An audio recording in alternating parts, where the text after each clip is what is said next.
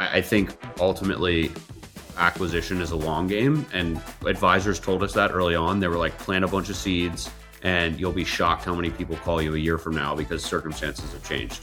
It's understanding sort of what are their priorities, can you meet those priorities, and if so, sort of how do you build the trust around that as you move forward? There's an entire generation of Americans who no longer care about prestige, titles, work travel, fancy offices, and lunches.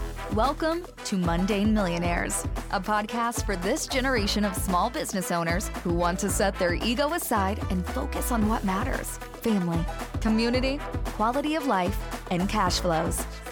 In each episode, Eric Pacifici and Kevin Henderson uncover what it takes to get a little money in the bank, control your time, and invest in building great families and lives.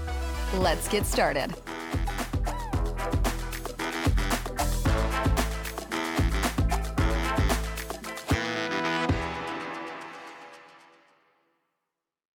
Kevin, welcome back to Mundane Millionaires. Good to see you.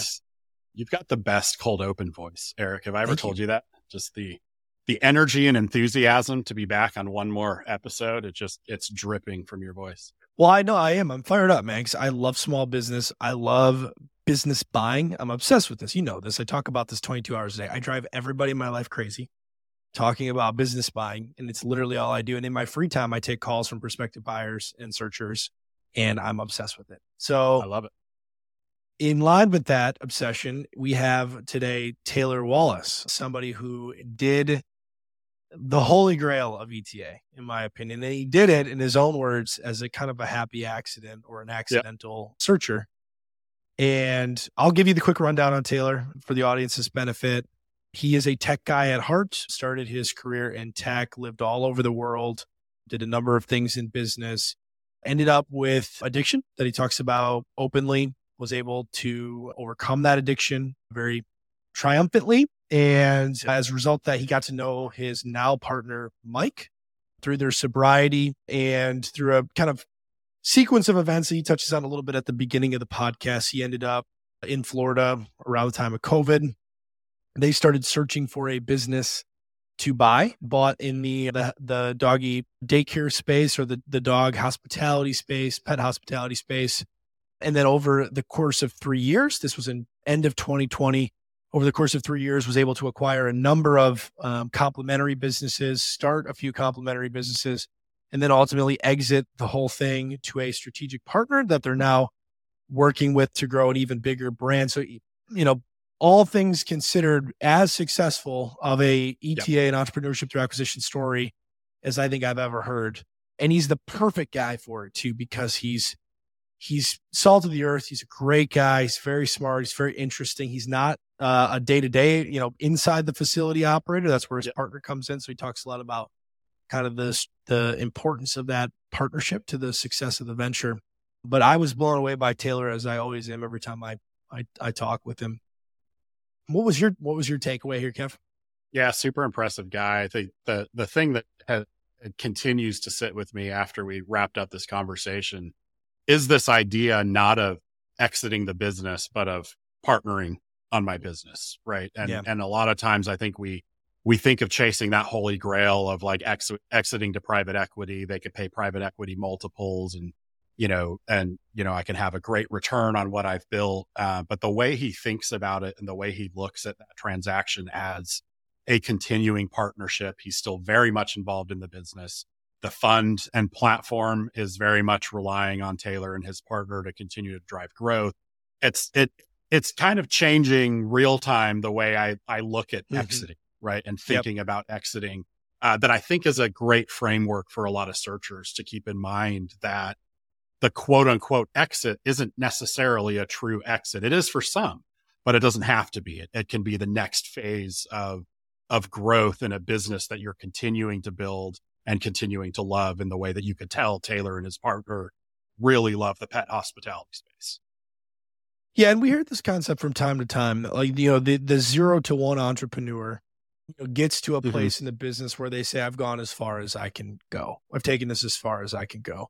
And to your point, finding that exit that isn't, and I'm selling you the whole thing and I'm sailing away, but I'm actually now partnering with somebody who can get us to the next level through resources and expertise, I think is a really smart thing. But it takes the ability that some of us have and some of us do not to, and he addresses it at the beginning to say, I'm not the guy.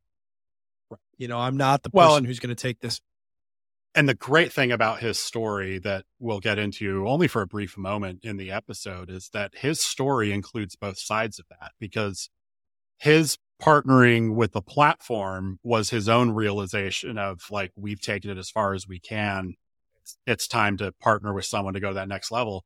But their very first acquisition, Taylor and his partner, their very first acquisition was the product of the same thing. It was a husband and wife team, very part-time for the husband. He had his own projects going on, and they realized that they had stumbled on something great, that this could become a real business. And he just didn't have the bandwidth and ability to run it and grow it to do it justice. And that's how Taylor and his partner even got Pause and Rex and Pause and Rec in the first case. So it's, it's a theme we hear coming up over and over again, not just in his story, but in entrepreneurship through acquisition general.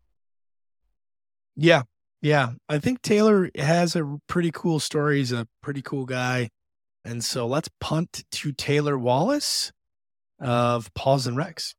Taylor, welcome to the pod, man. We excited to have you on. You described yourself as kind of an accidental searcher. So you in 2020 bought a business called Pause and Rex that you recently exited from. Tell us about the search process and how you kind of accidentally fell into entrepreneurship through acquisition. Sure. Yeah. So it's really good to be here, guys. I was a tech guy. I started my first software company about a year out of college and did the tech thing for over a decade, ran that software company for about 5 years, and then was kind of a gunslinging tech consultant for whoever wanted to pay me the most money to talk about their crazy tech ideas for about 5 years. Jumped around the world, lived in Europe and California and Miami, and got to work on some really interesting technologies, everything from crypto to machine brain interfaces and augmented reality, and really enjoyed that work. And while I was running my first startup, my roommate and I were both getting sober from drugs and alcohol abuse, and we became friends. He took a job at a doggy daycare, scooping poop, and was just kind of trying to rebuild his life. And we became roommates, and he's running this doggy daycare. He quickly gets promoted to the general manager, and I'm running the software startup, and we're trying to figure out how to live as better men and run these businesses. And we're coming home every night swapping notes. And it quickly became apparent that he was doing a ton of work and his owner was making all the money. So we kind of developed this dream together that like, hey, someday, like let's do a doggy daycare together. You know how to run it. I know how to build a company. So let's do that. But I ended up leaving Tampa and kind of going off on my tech adventures for a couple of years. And I landed in Miami in February of 2020. And was really burnt out on travel and kind of jumping jobs, and decided I'm going to sign a lease, buy a bed, and kind of stay in Miami for a bit. And then COVID happened and I got laid off in a month into lockdown, and I'm living in this like beautiful apartment in Miami with no friends and no high paying tech job. Not the worst place to be stranded though, if we're being honest. I mean, of all the places, it could have been Cleveland, Ohio. So at least you had that going. It's true. What was weird though is Miami was really shut down during COVID. And I was coming back to Tampa, and Tampa was pretty open in those first few months. So I ended up breaking my lease and coming back here to just kind of regroup. And my buddy and I started talking again, and we're like, hey, maybe he was really burnt out. I was burnt out on what I was doing. It was like, maybe now's the time to kind of explore this. So we decided we're going to do a doggy daycare, and he was in a franchise system. So that was where we naturally started, was thinking about buying out his owner or doing a new unit in his system. And we looked at some of the other franchises, and we sort of landed on like, he had the ops experience, I had the business experience. We didn't really need the franchisor. So we were going to roll our own, and we stumbled upon an independent for sale and decided to buy that. And that was the beginning of our journey together. And yeah, had no idea what search was, had no idea I didn't even know you could buy a small business. It was just like, I guess you can do that. And we did it. Yeah, I was going to say, so bridge that gap. If you didn't even think buying a business was a thing, how did you stumble across this first one to buy? We kind of snaked it from one of the franchises. They were trying to convince us to sign a franchise agreement because they had an independent that they were trying to buy and convert locally. And they basically were like, hey, if you sign a franchise agreement and you pay us 50 G's, we'll let you see this facility that you might want to buy. And we were like, well, we'll sign an agreement that we won't buy it if we see it, but I'm not going to become a franchisee to potentially buy this unit I haven't seen yet. So they were being very difficult. So we just figured, hey, there's only a few doggy daycares in Tampa. Let's just call them all and see which one's for sale. And that's what we did. And we ended up buying it. I love that. No, that's a great. So what did the phone calls look like? Because obviously you can't just call the front desk and say, hey, are you for sale, without upsetting, I think a variety of people. I think that was just an email that was like, hey, here's who we are. We've been in the space and we're interested in potentially buying a doggy daycare. Would you ever consider selling? Knowing that they were likely the ones that the franchise was talking about. And they're like, oh, actually, yeah, all our financials are already prepared and we have a broker and we're ready to go. Like, oh, wow, amazing. Yeah. I'm shocked. We've reached out to a lot of other daycares, and yeah, it's always a fine balance of, how do you approach? And we mostly just try to get the owners on the phone if we can. Yeah. Where was your roommate and friend and, now at this point in the story, partner, where was he? Was he in Tampa or was he somewhere else? He was running the largest doggy daycare in Tampa at the time. Okay. Gotcha. And Tampa's home for you, I assume. Is that why you're referring to back to Tampa? Well, it's sort of home. Like, I grew up outside Philadelphia and my family's kind of slowly migrated here. So I lived in Europe for a couple of years, and then I was in New York City right after college, but then moved here to build my first company, and it's become home. So that was February. You were laid off roughly April 2020. Bridge that time gap. So how you had this idea, you started calling around, you were talking to franchisors. When was it that you actually closed? We closed, I think it was October 1, 2020. Got it. Okay. So pretty quick. Wow. Yeah. Very quick. We probably talked to that business, I think, late August 2020, and we closed by October. Wow. Right in the heart of the pandemic. And if I recall, that was actually, was it good for the dog business, or was it? It depended on where you were. Florida was interesting because we opened up very quickly here. So most of the facilities were kind of rebounding by that point. And I think the business we acquired had just kind of gotten back to pre-COVID revenue numbers. But every business we looked at for kind of the next year and a half, they had this big drop off, and most of them got back or exceeded their pre-COVID revenue numbers because everybody got puppies during COVID. We got crazy. And the dog industry as a whole went nuts. Yeah. But so the first deal was off market. Tell us about that. So you reach out to the seller, no broker involved. It's gutsy to do an off market deal generally, but to do it as your first acquisition, can be really tough without a broker there to bridge the gap. Or was there a broker? He wasn't really a broker. He was kind of their long-standing CPA who had done deals before. So they had kind of all their financials and everything pulled together. But yeah, I mean, knowing what we know now, it definitely would have taken us more than a month to do diligence. We didn't do a lot of diligence. I was ticking and tying and sort of doing QOV, and like I'm a C player in a spreadsheet. So the joke I tell people is like our first financial model, I was terrified around it because I just didn't know any better, and I had never really done a financial model before. And in hindsight, it was a horrible model because we doubled our projections in 6 months. So it was a horrible in all the right ways. Yes. Yep. Financial projections are a funny thing, right? They are. And I get what you mean about how disconcerting that can be. Like, I'm sure it resonates with a lot of first-time searchers listening to this of like, even if you've done modeling like for a private equity fund in a prior life or something, like it's just fundamentally different. I mean, it's fundamentally not different, but it's different in the margins and the stakes and, the personal emotion of like, I'm buying my first business gets caught up in it. And there's always that worry in the back of your head of like, what am I missing? This looks great on paper. What am I missing? Yeah, I think some of the advice I got is like the model's a guide, right? And it should help you make your decision, but it's just another data point or set of data points. Hey guys, I have to pause for somebody. Somebody's knocking on my door. Hold on just a second. I'm so sorry. So for the benefit of listeners and those watching, Eric had to interrupt the recording for a minute for a knock at the door. And what just arrived, Eric? 2 giant cases of New York style pizza from John of Bleecker Street. I don't yet know who it's from. I guess I'll do an unboxing video, but super exciting, man. It's a Friday too. I feel great. It's good to see you both. I'm happy for you. I expect no Domino's photos tonight. None of that blasphemy. There may be some Domino's photos. Don't do it. Don't want to break your heart, Taylor. There's a really good Detroit style place here in town that I'm trying to get over to, but we'll see if I have time to make it. I'm riding the Lions. When you guys listen to this, we'll know if the Lions won or lost. But oh, nice. Well, if it's not apparent now, this episode is not sponsored by Domino's. So definitely not. Don't take their money. With that, if they want to give it to me, I won't say no, Taylor. So fair. Anyways, everything's for sale, Taylor. Everything's for sale. Yeah. Let's keep talking about doggy daycare acquisitions because it's a really popular space, Taylor. And I don't know if it was in 2020, but I've gotten, an unbelievable amount of calls of people trying to acquire doggy daycares. I actually have another client here in town who bought one around the same time as you did and has his brother running it. It's going fantastic. Really we actually looked at that deal and I kicked myself for not buying that one.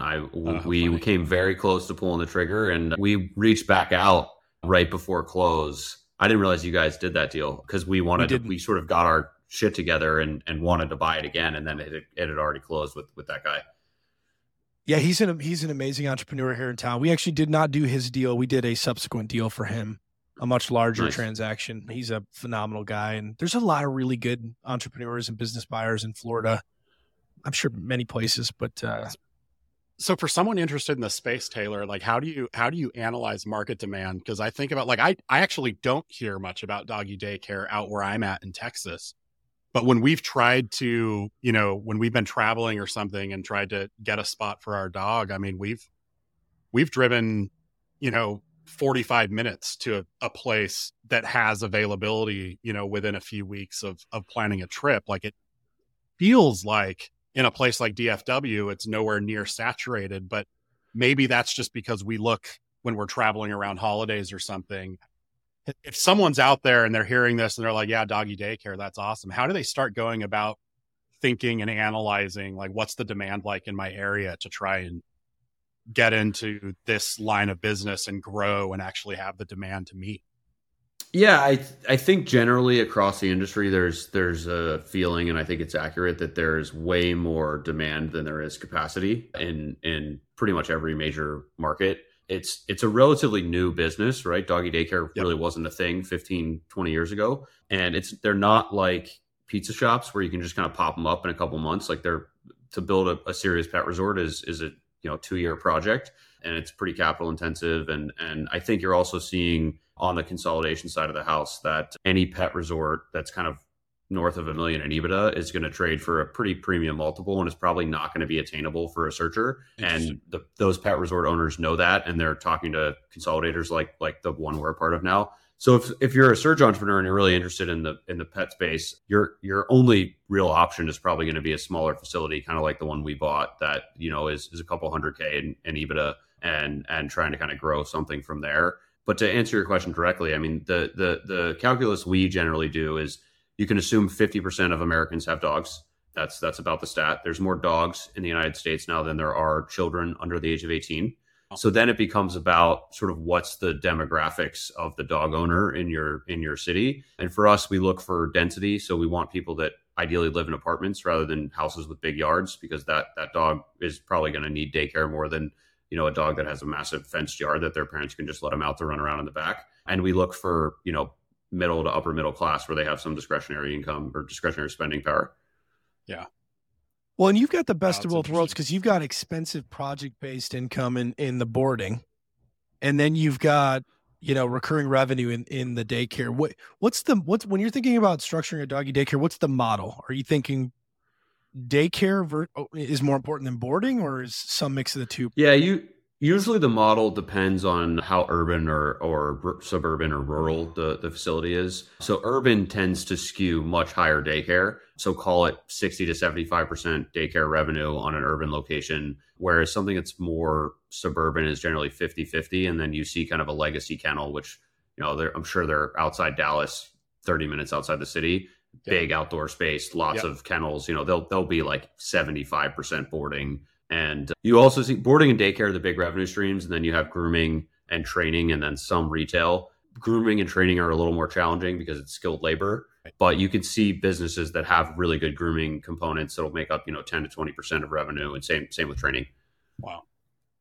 And the project-based revenue is high quality because, for me, at least, I've got 2 dogs, and for a long time, I mean, we would go to Hawaii for 10 days and then come back, and the boarding would be almost as expensive as the Hyatt Regency in Maui, but we weren't willing to compromise because we've had a good experience, and obviously worrying about the safety and the security of your pet, similar to the child analysis, like you said. So it's a great business. Yeah, the daycare for us is we run a membership model, which is pretty unique. So it's all of our daycare's monthly recurring revenue. I have another box of pizza coming. I'm so sorry. I was going to ask if you're more recurring versus reoccurring. Even on a pay on demand system, I imagine it's pretty steady reoccurring revenue. But we're recurring, so right. So that's why I was going to ask what drove your calculus to recurring, as opposed to kind of the pay on demand model. We stumbled into it when we actually bought Pause and Rec. They were running a recurring revenue model, and this story's fun. I'll share the whole thing. But so the guy who started Pause and Rec was a husband and wife, and he was also a tech guy. And he had exited a software business, and him and his wife love dogs, and they kind of set this up on the side as kind of a side project. So he very much built it kind of like I would have, like a recurring revenue model, membership based, kind of add-on services, et cetera, great branding. And when we took it over, my partner was used to the standard daycare model, which is you buy packages, which is that reoccurring. You'll buy 10 days at a time, punch pass, you use them. And we decided, hey, let's try the recurring thing and see how it goes. And we kind of fell in love with both the revenue model, but also it allows us to much better predict capacity in our facilities. So we kind of have a better understanding of how many dogs per day are going to be there, because we know what our available pool of dogs is, how many days they're buying every month, and then we can staff better. So we ultimately have a better service for the customer. And then it allows us to just make it easier on the customer, where they don't have to think about what they're purchasing. They know how many days they get. So ultimately it's led a kind of better operational experience, better financial experience for us, and a better customer experience. So we've stayed with it. But kind of to close the loop on that story, the guy we bought the business from, he ended up selling it primarily because he knew it had legs and he wasn't going to continue growing it. And he was also working on a new tech startup that the venture capital firm I was working with ended up investing in his startup after we bought his business. So that was kind of a very cool, like, full circle experience with him. Was that coincidence, or was there some facilitation? I reconnected him. And then they ended up doing the deal. He knew of them already and had kind of talked to them, but I went back to them and was like, hey, listen, like, I really have enjoyed the process with the seller. He's been a great guy. I really think you guys should look at his business again. And they ended up investing in it. Interesting. Before we pivot off from that, I'm curious, how much analytics you kind of put into what the financial return difference would be between your recurring model or flipping back to like the more traditional model. To the extent you're open to sharing, do you find the use based on the recurring, like it's more financially lucrative, or kind of where's that break even where, some people are using it a ton, where others use it 3 times a month and so the margin's much higher? Did you guys do a lot? Yeah, I think the pros and cons that we've kind of discovered just from a financial perspective is when you sell packages, you theoretically have no cap, right? So you can say, I can sell packages to 3,000 people, and I can sell as many as I want every single day, and I'll just manage capacity based on they make reservations, they use them, etc. But when they buy them is very unpredictable. So you could sell a ton in June and then not sell any in July. So what we've decided to do is, we're gonna set this on a recurring basis, and we're gonna cap the available pool because we know how many dogs that's gonna bring into the facility. So our facilities get to a point where, like, our monthly recurring revenue is capped on the daycare side because we can't fit any more members. Whereas if we were selling punch passes, we could keep selling, but it would result in a less optimal customer experience, because if that many people are buying punch passes, they're trying to use them, et cetera. Could be a mess. Yeah, it could turn out to be a mess. So you took the trade-off for the customer experience and the kind of steady revenue, so then I assume your focus pivots to your other revenue streams in order to increase. For us, it was other revenue streams, and then it was additional facilities. That was kind of an aha for me in the business, is coming from software. It's like, if growth growth is usually your problem. Capacity is not. You just fire up another server or hire another engineer, and you can usually manage that capacity, but you're trying to get growth. For us, it was like we had the growth and we didn't have the capacity. So we were in this position where we went and did more facilities because we felt like we had more growth than we could cater to with our first location. So Taylor, great. So tell us about the life cycle though, right? So you buy Paws and Rex in 2020, and then you made subsequent acquisitions and before exiting a few years later. Walk us through the entire journey from first acquisition to ultimate exit. Yeah. So the first acquisition we did, really the idea was I was going to work on this part-time. My partner was going to be the full-time operator. And, when we bought the business, it was kicking off like 120K in SCE, right? So it was enough to kind of pay us something between the two of us to work on it.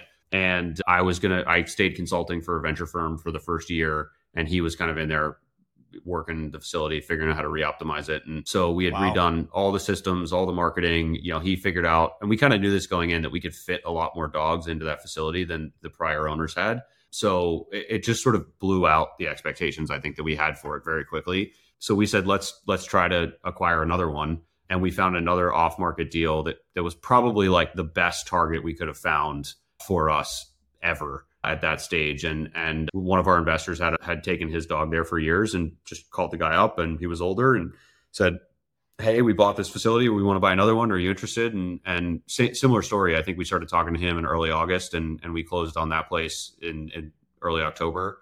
Probably a little bit more diligence than we did on the first one, but not much. It was a bigger deal, bigger facility, and had more upside. And at that point, I came on full time and said, hey, the venture firm was trying to get me on full time. This was taken off. And I sort of had this decision of like, hey, do I want to go into venture capital full time, or do I want to be a small business owner? And I chose small business ownership. And yeah, so I came on full time and kind of built out a strategy of like, hey, how do we do, more acquisitions? We also said, let's do a de novo so we can understand the comp against what these acquisitions look like from a financial standpoint. So we signed a lease for a de novo in early 22 that we started working on the build out of that, and then ran a pretty heavy search across Florida to try to do another acquisition. And we were unable to find another target until the summer of 23, where we closed on our third acquisition, which you guys helped us with. And at that point, we had started talking to Pet Resort Hospitality Group, which ultimately is our holding company, parent company that we've partnered with.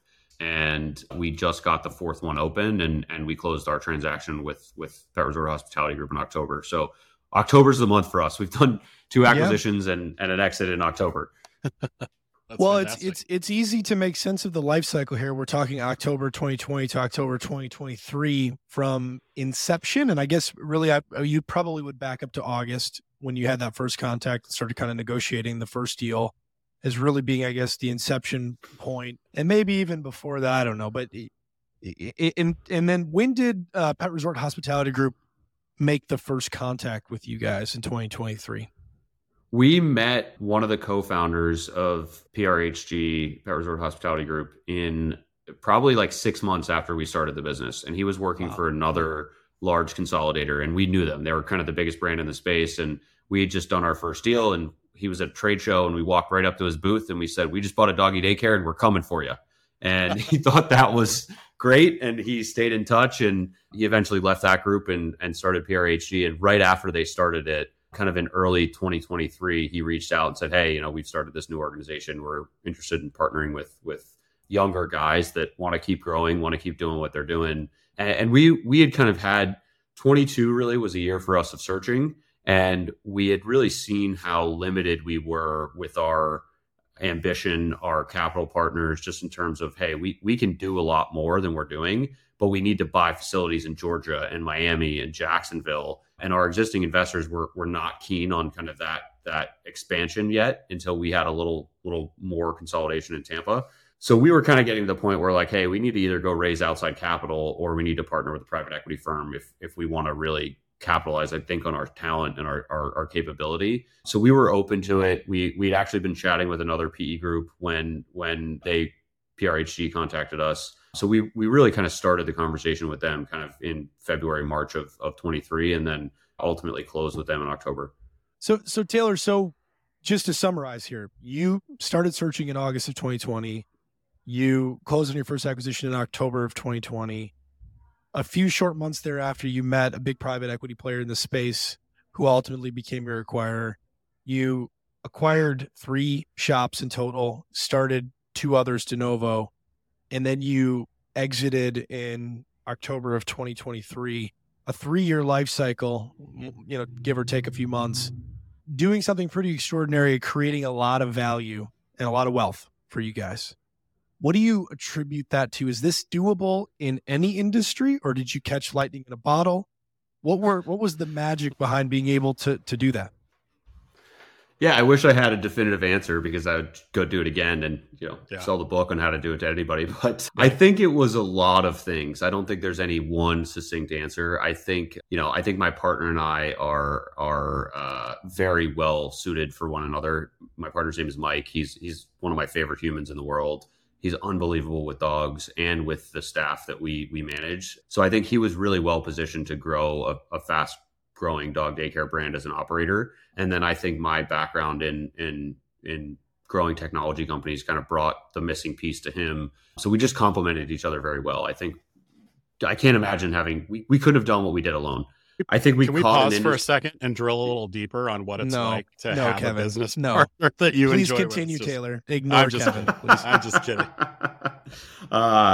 Yeah. So it's and I think we could spend a lot of time talking about partnership, but that's been probably the biggest factor. Yeah. But I think we caught an industry with a lot of tailwinds, right? Like all the COVID puppies, doggy daycare is growing. Eric, as you mentioned earlier, you're getting a lot of calls about dog daycare. So I think we caught the right industry at the right time that we were well positioned for.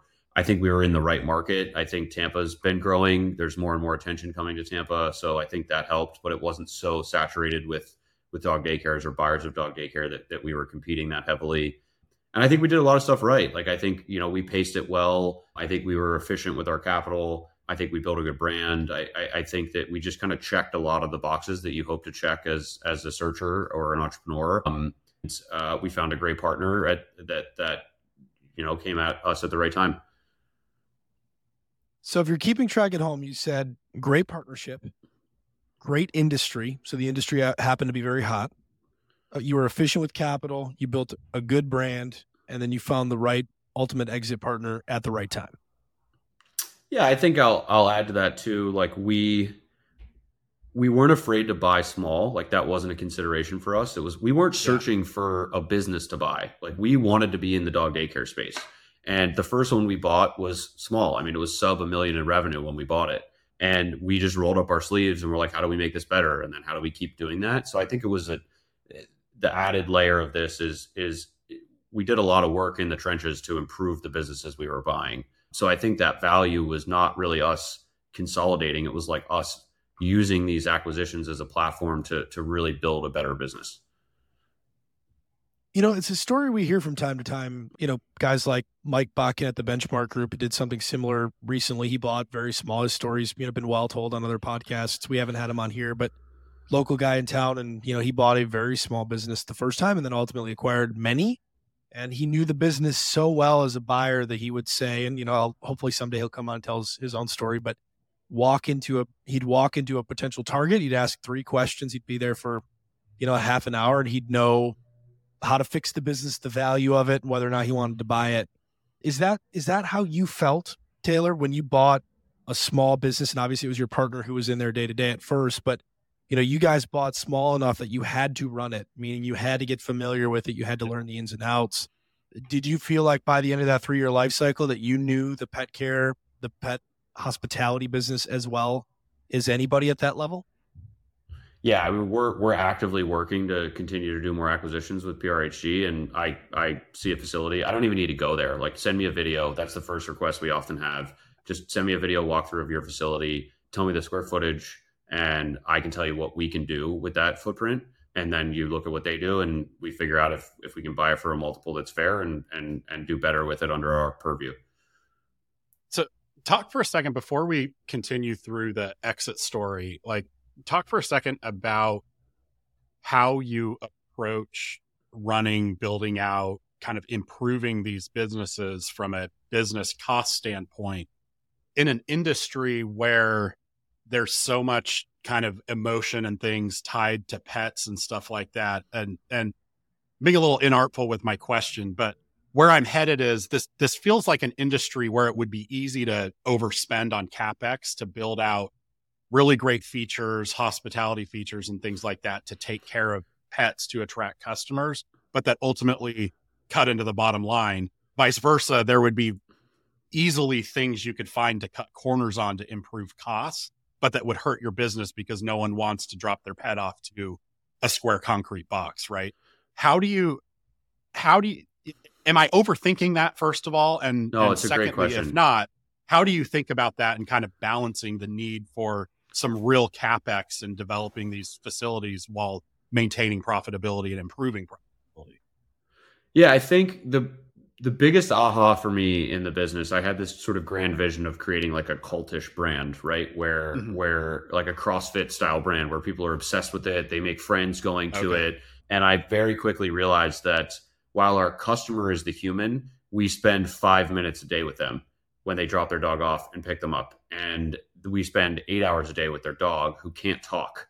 So you have this kind of interesting juxtaposition of like the actual customer, the paying customer spends 5 minutes in your lobby, and then you spend 8 hours with what they're paying for, but there's not a lot of communication there. So what we really lead with, to answer your question more directly, is safety.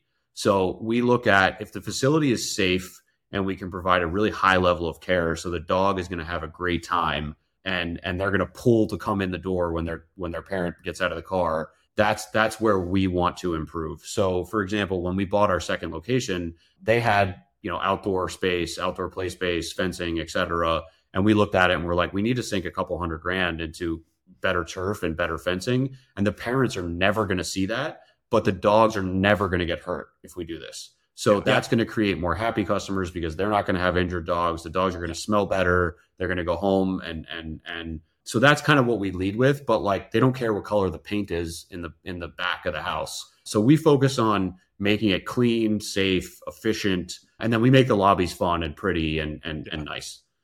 Yeah. So it's such a trust business, right? And much like ours, Kevin, but when I got introduced to Search in around 2017, one of the first Sims I ever got was for a dog daycare in Kissimmee, Florida. I was in Dallas working at a big law firm, and I had the Sim sitting on my desk for a dog daycare in Kissimmee. But the problem that the daycare had was that they had a dog die in the facility, in the boarding, and it was in the reviews. And so she was devastated by it, the seller, clearly. I mean, as anybody would be that has a heart, just stuff happens. And so she was trying to sell it, but she was having a difficult time selling it because the trust was gone with the client base. So it's a high risk business.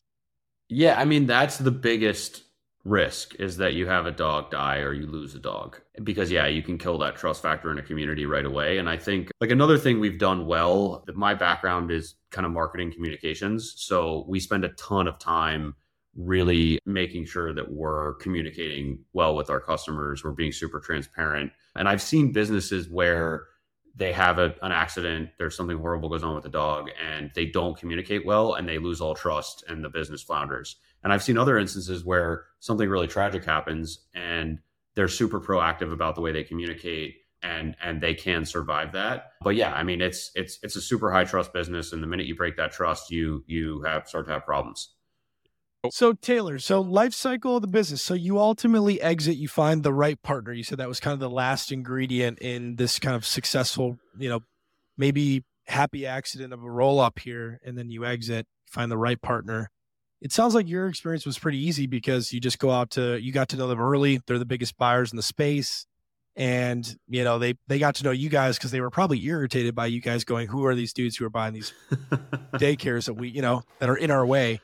But how would you, after having had that experience and you want to go do it again, how would you advise somebody who wants to find the right, exit partner to run a process like that? Yeah, I mean, I think for us, like I don't use the word exit. Like we haven't exited the business. We're still proactively leading Paws and Rec. We really partnered with a private equity firm, private equity backed group, to continue growing the business. And that was really the motivator for us is And I think that's the important thing to really think through if you're talking about selling or partnering with a private equity group is what's your why for doing it, and does the private equity group and what they want align with what you want. And for us, when they approached us, they were like, hey, are you guys interested in working with us? And we were like, well, we want to keep doing what we're doing. We just want to do it bigger and better with more support, more access to capital. And yeah, taking some chips off the table would be great as well. But our core motivator was really just more support to keep growing the business and be involved with kind of smarter, wiser people than just us. So yeah, I mean, I think if you're going into a potential kind of transaction on the sell side, it's really understanding like, why are you doing this? And does the buyer kind of align with what you want? Just curious, and part of this idea of partnering with a private equity fund and things like that, what did you do, or how did you navigate sort of that fear factor that I think a lot of people have, that, private equity's coming in, they're really coming in to screw me. They're going to stab me in the back and push me out as quickly as they can. They are going to try and screw me out of my earnout, all those things that I think people, rightly so, right? There's a huge element of trust factor going into a transaction like this. Like what was it that ultimately led you to be really comfortable with the group leading PHRG that made you happy with the idea of like, yeah, this actually is a partnership? Because I love that that's the way you refer to it, right? This wasn't an exit. This was we partnered with them for our next phase of growth. And I like that mentality, but what helped you get there? Yeah, I think the first thing is Trivest, who's the private equity firm, and PRHG is the platform. They they worked with us on the deal. Two of the one of the partners and a VP there flew out to meet us, and we took them to Sushi Ninja, which is a divey sushi restaurant where we do all our important dinners. I love that. I love that you got a little spot. That's cool. Oh yeah. Yeah. And, they sat down with us and really wanted to get to know us. And they came up from Miami. And I mean, these guys manage a, $600 million fund, and we're this small business in Tampa, and they came up to show face and spent a lot of time with us and wanted to understand our motivation. And we got to kind of know them as humans, and they send a LOI sort of on the first page of the LOI. They make a couple things really clear. They're like, we've been doing this for 40 years and we don't retrade. And we have, a history of working with founder-led businesses to help them grow. And, that sounds great, but I diligenced the heck out of them as a firm. And I talked to a bunch of their other founders. I talked to some of their advisory board members. And then I did that with the guys at PRHG as well. And just kind of consistently heard that, hey, if you're going to partner with the PE group, like, these are the best guys to do it with. They're going to be true to their word. So there was no part of me that felt like they were trying to like bamboozle us. You're kind of, there's friction when you go through the deal process for sure, but they handled that friction really well, and they kind of understood what we wanted. They also understood sort of some of our immaturities, right? Like we've never done this before, and I think they handled that with a lot of grace, and that I think continued to build a lot of goodwill up with us, and we spent more time with them throughout the transaction to just understand, like, do we have the same values? Do we want the same things? And it ultimately came down, like, we're negotiating the few final points of the deal, Eric, and you were a part of this, where they were like, guys, listen, like, if we fire you after the deal, like, we have to go to Florida and manage doggy daycares. Like, that's not what we do. We're finance guys. Yeah. Like, it's there's an element of trust here that you're just going to have to get behind. But yeah, the whole thing, I think, from start to finish was about building that level of trust that has subsequently kind of carried forward, and now we're kind of enacting in real time. Yeah. Well, and I think too, it's probably interesting. They're investing in you guys, not in necessarily the businesses, because, to my point earlier, they're probably going, these guys are a little bit of an irritation. They're buying these businesses that we want. Let's just get them on board. Yeah, I think their whole thesis, like a lot of the other consolidators in the pet resort space have gone at this of like, hey, let's buy a business and then we'll run it. We'll get rid of the owner. They'll retire, whatever. And our thesis with PRHG is like, we want partners, and we were one of the first, and we want to kind of help them grow their brands in local markets, and let's create a great community of owner operators that are continuing to run their businesses, want to grow, are hungry, and we can provide, private equity level support to that growth. And that got us really excited, just because we kept saying, like, hey, if we exit the business, like, what else are we going to do? And we want to keep doing this, but we just want to do it in a bigger way with other smart, experienced people.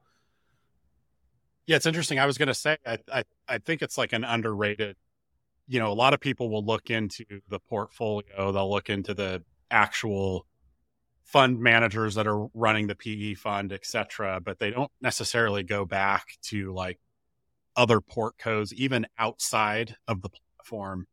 And I remember I wrote a post months ago. I don't know if you follow much in way of the cannabis industry, but very famously, there's a massively successful company, Dutchy, where the investors basically kicked out the founders like overnight. It was kind of a big scandal or whatever. Well, I know the space pretty well. And I just wrote this post of like, you got to know who you're getting into bed with and look at their track record, because they'll usually leave their cards on the table. And if you go back through even unrelated to cannabis and things like that, you would see that some of the people on the board and on the cap table and stuff like that have a history of having done exactly this thing with previous businesses. And, to the extent you can get access to that information, I think it's such an underrated way to build that trust and rapport, is to go back through, look at that history and track record. And then you compound that with like the things you're saying of, when that you've got a blinder, there's some information asymmetry, and they're not just like massively taking advantage, but they're trying to, walk through those issues with you. It just builds so much trust. I think it's a underrated kind of option when you're evaluating a potential partner like that. But anyway.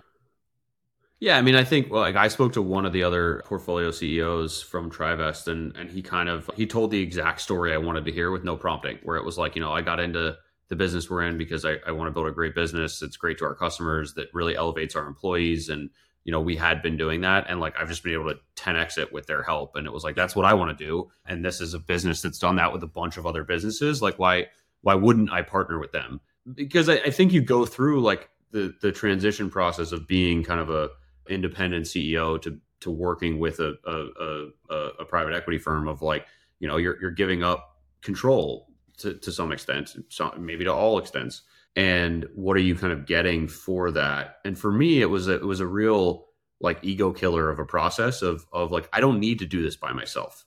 Like I'm probably not, the next Steve Jobs of doggy daycare, and like, that's okay. But what I ultimately want is to build a great company. And I want to do that with other guys that want to build a similar company that share my values. And I think we found that in our partner. And I think if you can sort of get over your need to be the guy, you might be able to build a bigger business.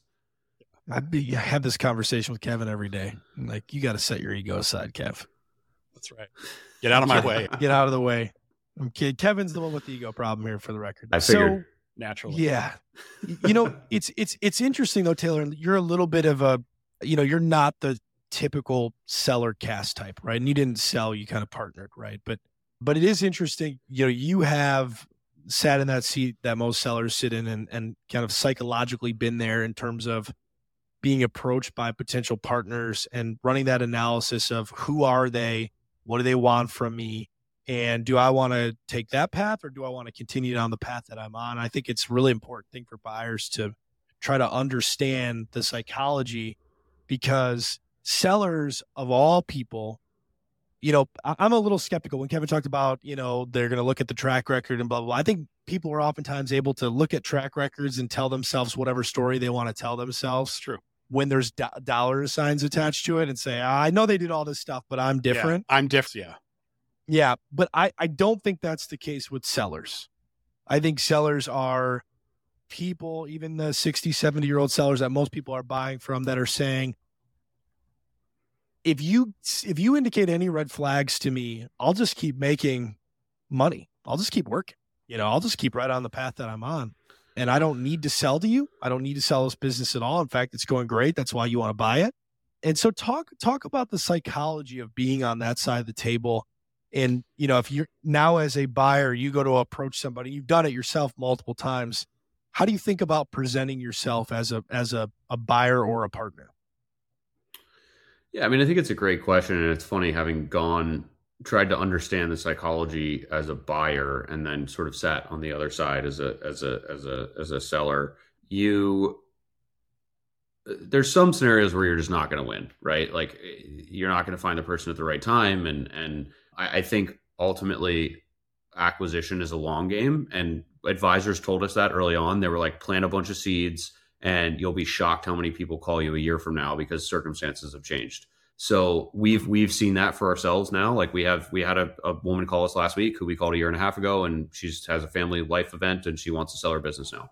So I think understanding that, like, you got to sort of find the right person at the right time, and then you may not be the right person for them, right? And that doesn't make you a bad person. Like, it's understanding sort of what are their priorities, can you meet those priorities, and if so, sort of how do you build the trust around that as you move forward. Like for us, if PRHD would have come in and been like, listen, we have a playbook, this is what we're going to do with your business, we would have been uninterested. The conversation wouldn't have gone very far. It was like they wanted to partner with young founders that wanted to keep growing their businesses and their brands. Now we'll partner with businesses that want to retire. Like if you have a big pet resort and you're 70 years old and you want to retire, like we can make that work with PRHD as well. So we're sort of willing to work with both of those. And yeah, I think it's just understanding, like, can you accommodate what the seller actually wants as a buyer? So Taylor, one of the themes throughout this conversation has been the importance of a good partner. You've mentioned yours many times. I'm a huge believer. I don't tell them this, but I think I have great partners. And I think one of the happy accidents in our partnership was we all happened to be very different, but very complementary people. We did and I always forget the name of it. Finish that sentence, Kevin. Index. We did a culture index when we first started, which is amazing, by the way. I shouldn't forget the name because it's really terrific. I think everybody should do a culture index. And by the end of it, we were all like, wow, like I need a cigarette. You just told me everything about me. And then looking at the personality types, very complementary, and it's worked out extremely well, I think, thus far, at least for us. Tell us about your partnership. Did you know that you and Mike would be complementary going into it, and how did things kind of play out?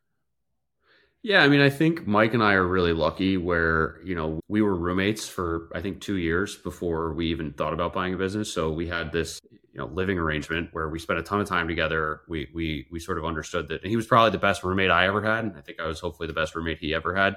We just got along really, really well. And we got sober together. So we sort of had this shared value system around how we approached life that we learned in recovery that we really have tried to apply to our business, where, we believe people can change. We believe in trying to kind of work and live with the degree of integrity and doing what we say we're going to do, and being honest and overly communicative.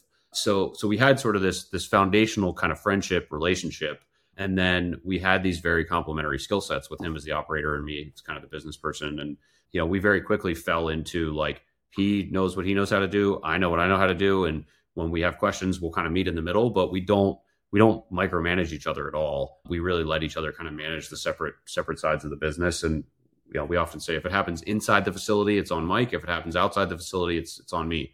Yeah. And, that trust kind of grew and grew, I think, over the years of us working together, and to the point where, like, we'll often run into an issue that we run by the other person, and we're really just looking for consent rather than like an actual dialogue, because we're so on that same page. But for me, like, I couldn't have done this without him. Like, I wasn't going to manage a dog daycare day to day. I think he could have probably done 1 or 2 facilities without me, but I think the way that we pushed our growth was really kind of with my experience. So we were able to do something really unique because of each other. So I look at a lot of these solo searchers that, are either business people or maybe they're operators. And I just can't imagine running a business as a solo founder. I think there's so much emotional weight and stress to being an entrepreneur. To just have somebody, like, in the trenches with you that's equally vested is so important. And 2, there's just a lot to do. So having somebody else that's, like, equally on the hook to help you do it is awesome.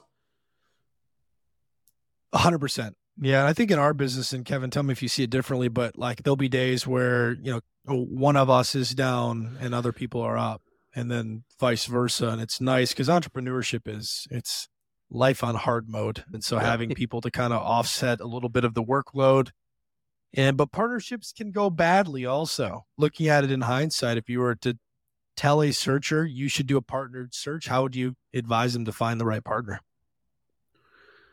I think you just got to spend a lot of time with people, right? I think it's really hard to know who people are just when you're having kind of business calls and conversations. Mike and I were roommates, so it was like we saw each other in our underwear, and before bed and in the morning waking up, and it's like that degree of intimacy. That's gonna be the little clip at the beginning of the show, just to get people. That's our promo clip. Hang on till minute 58 because I want to hear about this underwear thing.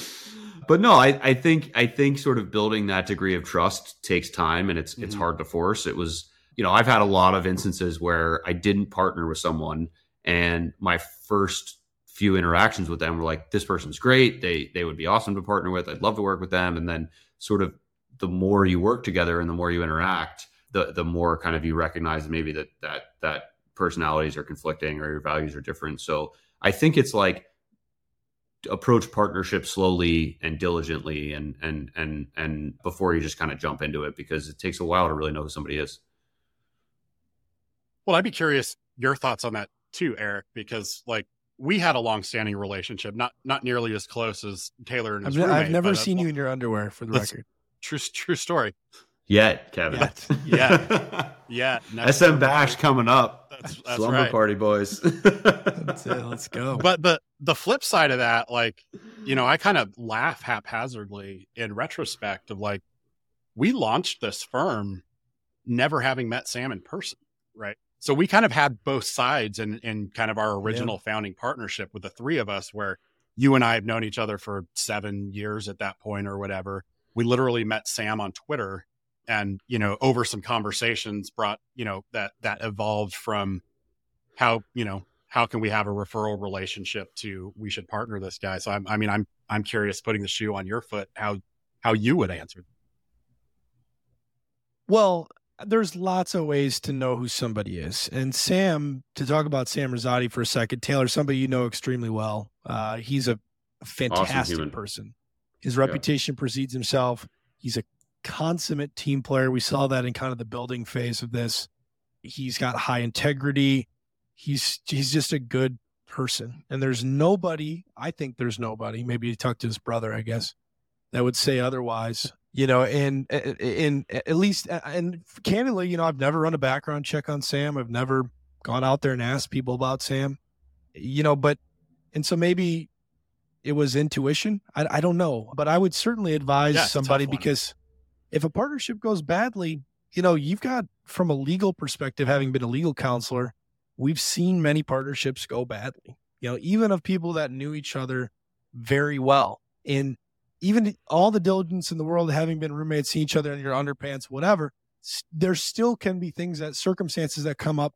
Business doesn't perform well. You see a different side of a person that maybe they've never even seen of themselves.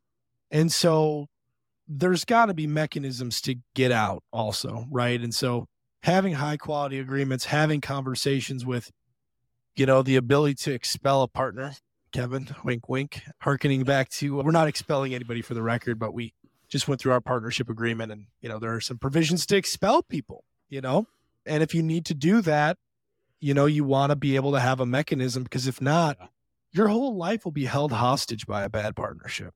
Your whole life. It's the way you make money. I think we had these conversations right in the beginning, and I think that just makes the partnership stronger. It's like a prenup for a marriage. It's like, some people think a prenup is a horrible thing, and some people think it's super romantic. And for us, it was like, let's talk through the worst case scenarios and understand like how we would approach that now when everything's, kumbaya, and agree to that. And I think that process can really kind of strengthen the partnership, but also put you in a position to where, if something does happen, there are mechanisms to unwind it. I think it takes the pressure off. If you've got a means to end a relationship in a constructive and productive and predictable way, I think any business or personal breakup, the biggest stressor is the uncertainty, right? And the negotiation and the adversarial nature of it. And you take a lot of that out of the equation because the big decisions have already been made up front.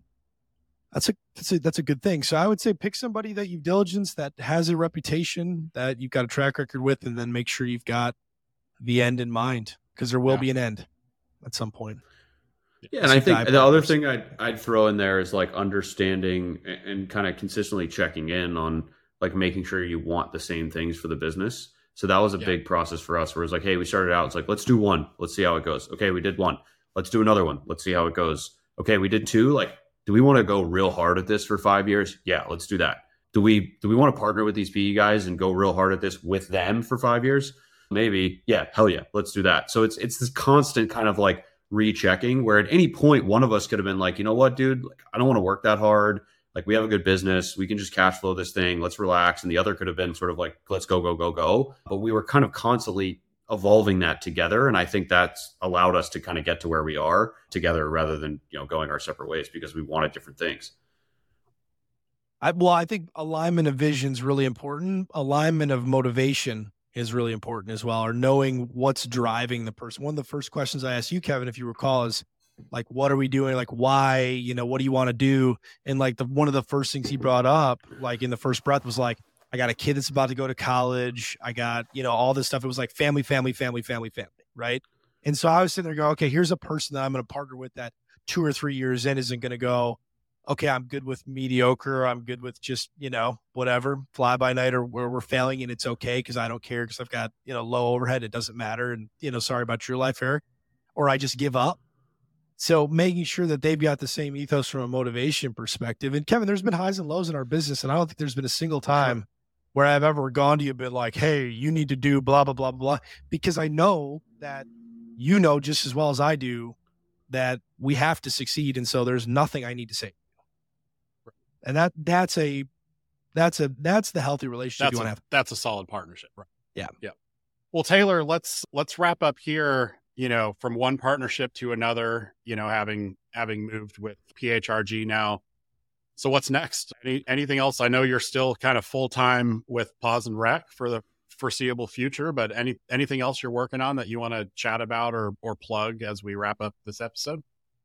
No, I mean, it's kind of full steam ahead with Pause and Rec and PRHG. We're really actively kind of helping them build out the platform, and they're helping us figure out how we keep growing the brand here in Florida. And we're super excited about that. That's going to be the primary focus for the next couple of years. But, you know, I'm also really excited about search and ETA, and I got a few things percolating over there, and I'm starting to look at investing in some search deals. So definitely want to kind of stay really involved in the search community. I've fallen in love with kind of entrepreneurship through acquisition. I spend a lot of time trying to build stuff from 0 to 1, and I love the opportunity in SMB right now. And I love what you guys are doing. And, you know, kudos to you guys too. I think our experience working with SMB Law was really fantastic. And I think you guys are an awesome service provider for the community. And, you know, I hope to be more involved in that community in a bigger way, kind of moving forward as Pause and Rec evolves too.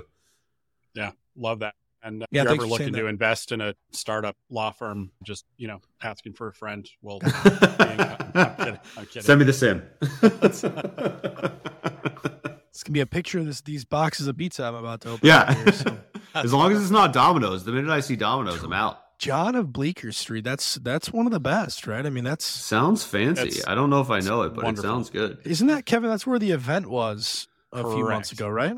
Correct. Yeah, we had an event there. I threw an event that I didn't attend, John of Bleecker Street. So full circle. Yeah, Eric had some travel snafu and didn't make it. We were in town, supposed to be in town for 24 hours, and put together a pretty well attended, like I think at the height of it, 40 people or something. Nice. We just kind of took over their outside patio. 40 whole people. Look at us. The manager came out at some point and was like, "Who's in charge here?" He pulls me aside. He's like, "So what should we be expecting? Do you have more people coming?" You're like, we got like somewhere in the neighborhood of 30, maybe 40 people coming here. We know how to draw a little bit of a crowd. Step aside, pies. Taylor Swift. We are the pizza guys. Well, Taylor, thanks for joining us. Fantastic to chat with you. Really love the story and look forward to collaborating on more in the ETA space in the future. That's great. Likewise. Thank you guys for having me, and thanks for all the help on our deals we've done together. Absolutely. Thank you.